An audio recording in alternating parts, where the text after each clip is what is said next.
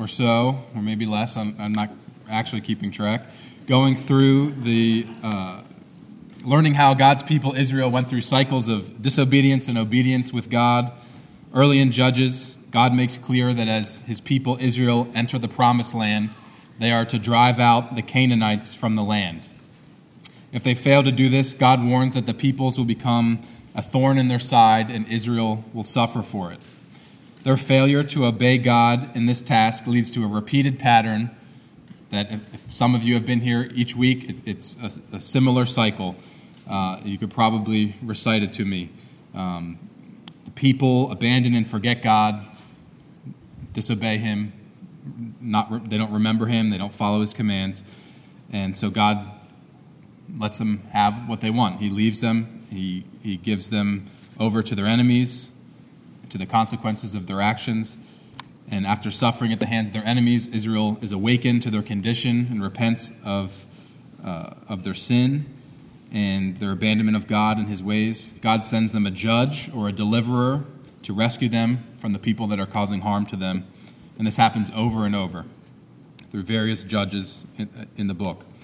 They're best understood, the judges, as deliverers, not judges that we think of today where somebody's in a courtroom determining right from wrong, sentencing people, but as a deliverer that God sends to rescue people from their literal enemies. Our passage today is the final verse in the book, chapter 21, verse 25. I will read it for us from the Bible, even though I have it written here as well. In those days there was no king in Israel. Everyone did what was right in his own eyes. Our time today will be outlined by two very unique and creative points. The first, in those days there was no king in Israel. Second, everyone did what was right in their own eyes. It's the first and second half of the verse, if it's not clear. So we'll start with point one. In those days there was no king in Israel. So this statement is repeated a handful of times in the final chapters of the book. It helps us to see chapters 17 through 21 as a section in the book as a whole with a very specific message. The whole book starts with decent judges, and they go downhill. Eventually, the last judge in the book, Samson, is not somebody to emulate at all or look up to. He's a violent womanizer who breaks his Nazirite vows to the Lord. Despite his reckless life and disregard for God, he's still used to deliver the people from the influence of the Philistines. After Samson, in chapter 16, there are no more judges, no more leaders. The evil and disregard for the Lord has gotten so bad that there aren't any more deliverers. The people are left to their own devices without a central figure to guide them.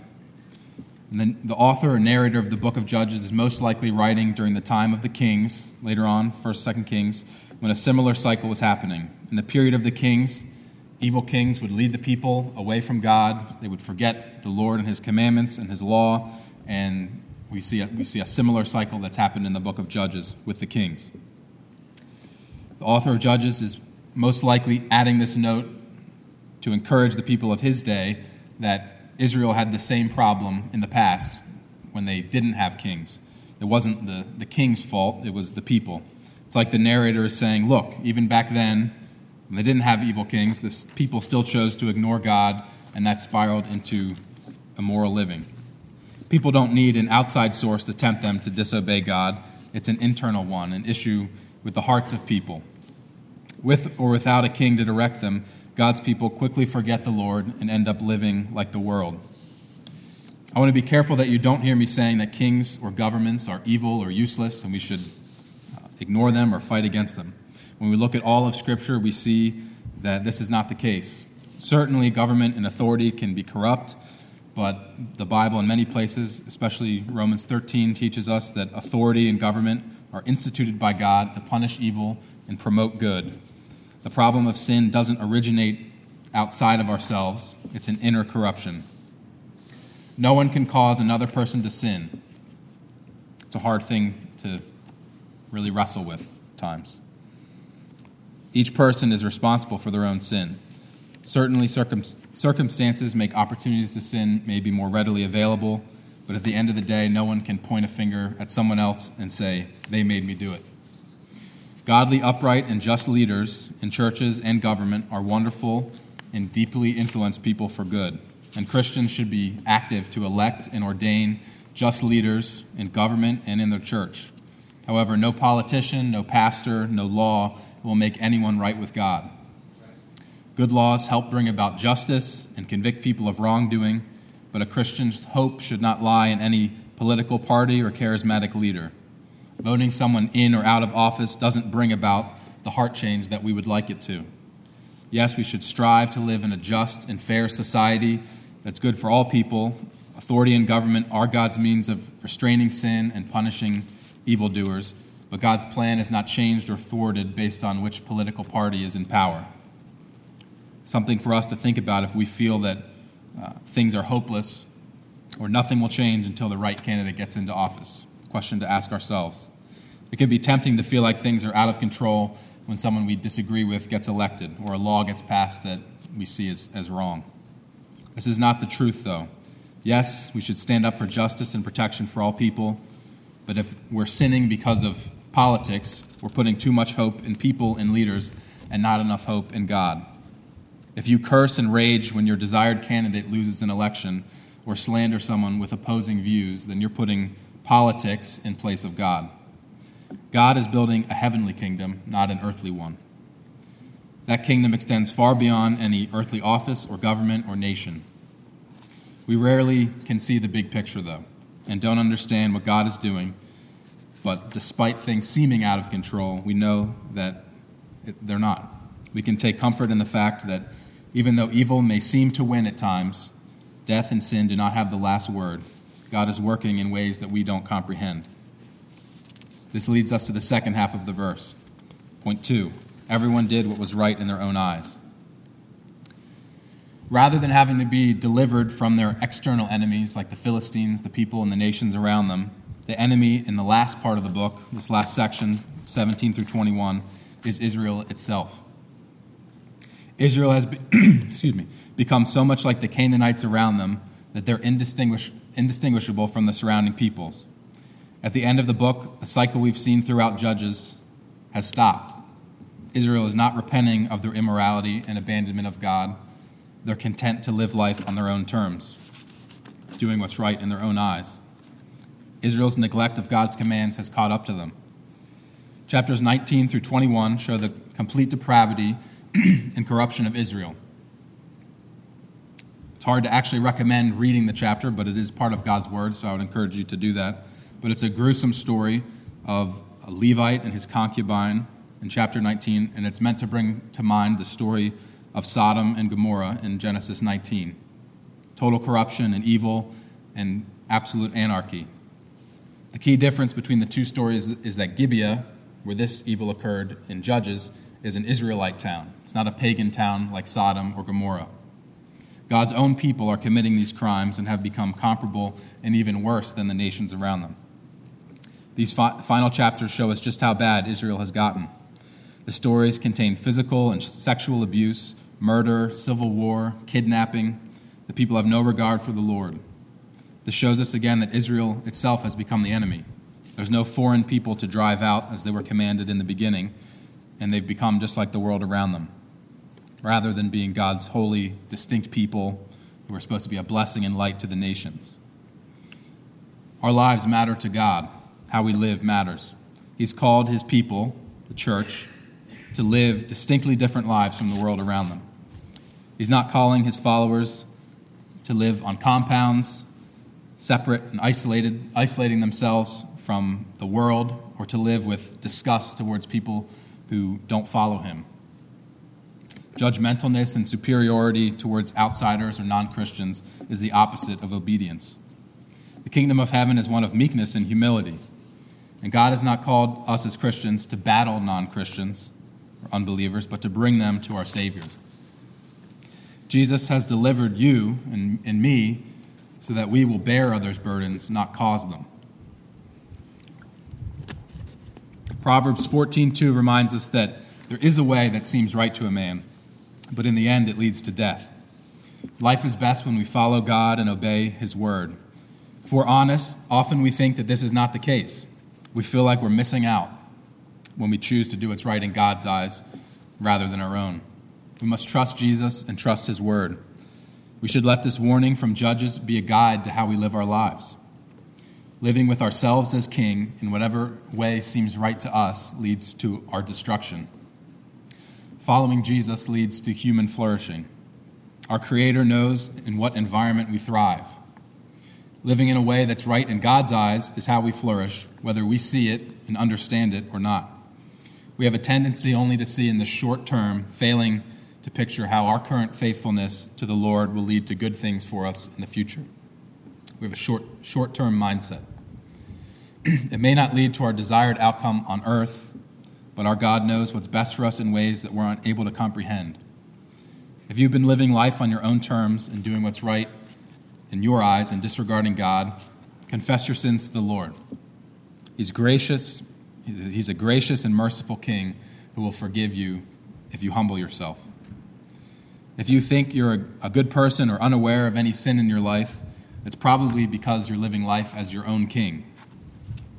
You've created your own moral standards, and it's pretty easy to think of yourself as a good person if you decide for yourself what's good and what's evil. But we don't have that place of authority. The creator of the earth, the creator of us, gets to decide what right and wrong is. In those days, there was no king in Israel, but these days there is a king. King Jesus has ushered in a new kingdom. In Matthew 4:17, he declares, "Repent, for the kingdom of heaven is at hand." And this king is unlike any other. He did not come with military might and force to overthrow and overpower, crush his opposition. He established his throne and his kingdom by suffering and dying for his enemies. And we should model that in how we interact with our opponents or enemies. If you reject or ignore Jesus as your King and Lord, you're doing what's right in your own eyes. Jesus is the true deliverer, the true judge. He is able to do what the judges in our book could not. He can free people from their bondage to sin. Colossians 1:13 and 14 says, "He has delivered us from the domain of darkness and transferred us to the kingdom of his beloved Son, in whom we have redemption, the forgiveness of sins." Will you come to Jesus and let him be king over your life? He invites you to come and obey him as Lord, to give up doing what's right in your own eyes. He will give you a new heart and change your desires to help you live in a way that's pleasing in his eyes. There will still be, as we spoke about this morning, the struggle between the flesh and the spirit, but he promises that if we come to him in repentance and faith, that he'll give us his spirit and give us the ability to desire and change our desires to want to please him. And it will be a battle, but he will strengthen us and help us. If you're living life on your own terms, rejecting some or all of God's commands, then give up your own self-rule. Jesus is a gentle and trustworthy king. Regardless of what you're doing, what you're hiding, or how you've lived, God's grace abounds. He is forgiving and merciful. There's nothing that we can do to out-sin our way from God's grace and forgiveness. If you're not a Christian, I encourage you to read the Gospel of Matthew and learn about the type of king that we worship here, the type of king that Jesus is. He is the best king there is. There's no falsehood or corruption with Jesus. Christian, Jesus must be king of all areas of our life. There's no realm that is outside of his reach. We should consider what areas we're holding back from him. Where might we be keeping ourselves on the throne of our life, doing what's right in our own eyes? We should humble ourselves and ask someone who knows us well what areas of our life they see us as keeping ourselves as king. That's a hard thing to do and takes humility to honestly ask for the truth from someone about how you are. There's an abundant grace for our failures and sins. Your conversion, though, isn't the only time that you need to come to God in repentance. Our life is a life of constant repentance. If anyone has pictured themselves as a Christian who's made it and doesn't sin, like Will's testimony, if you don't drink or smoke or have sex, then you're a Christian and you're good. That we're deceiving ourselves by hiding our sin from one another. Everyone here struggles daily with a number of things, but we want to hide that from other people to appear like we have it altogether, but we don't. We must be on guard, as Raymond spoke this morning, and watchful that we don't drift away from the Lord as the Israelites did. As we grow and mature as Christians, we become more and more aware of areas of our lives that fail to live up to God's standards, and it can feel overwhelming and never-ending. But be assured that you have a deliverer who knows your pain, who's experienced suffering beyond anything we can imagine, and his burden is easy and his yoke is light.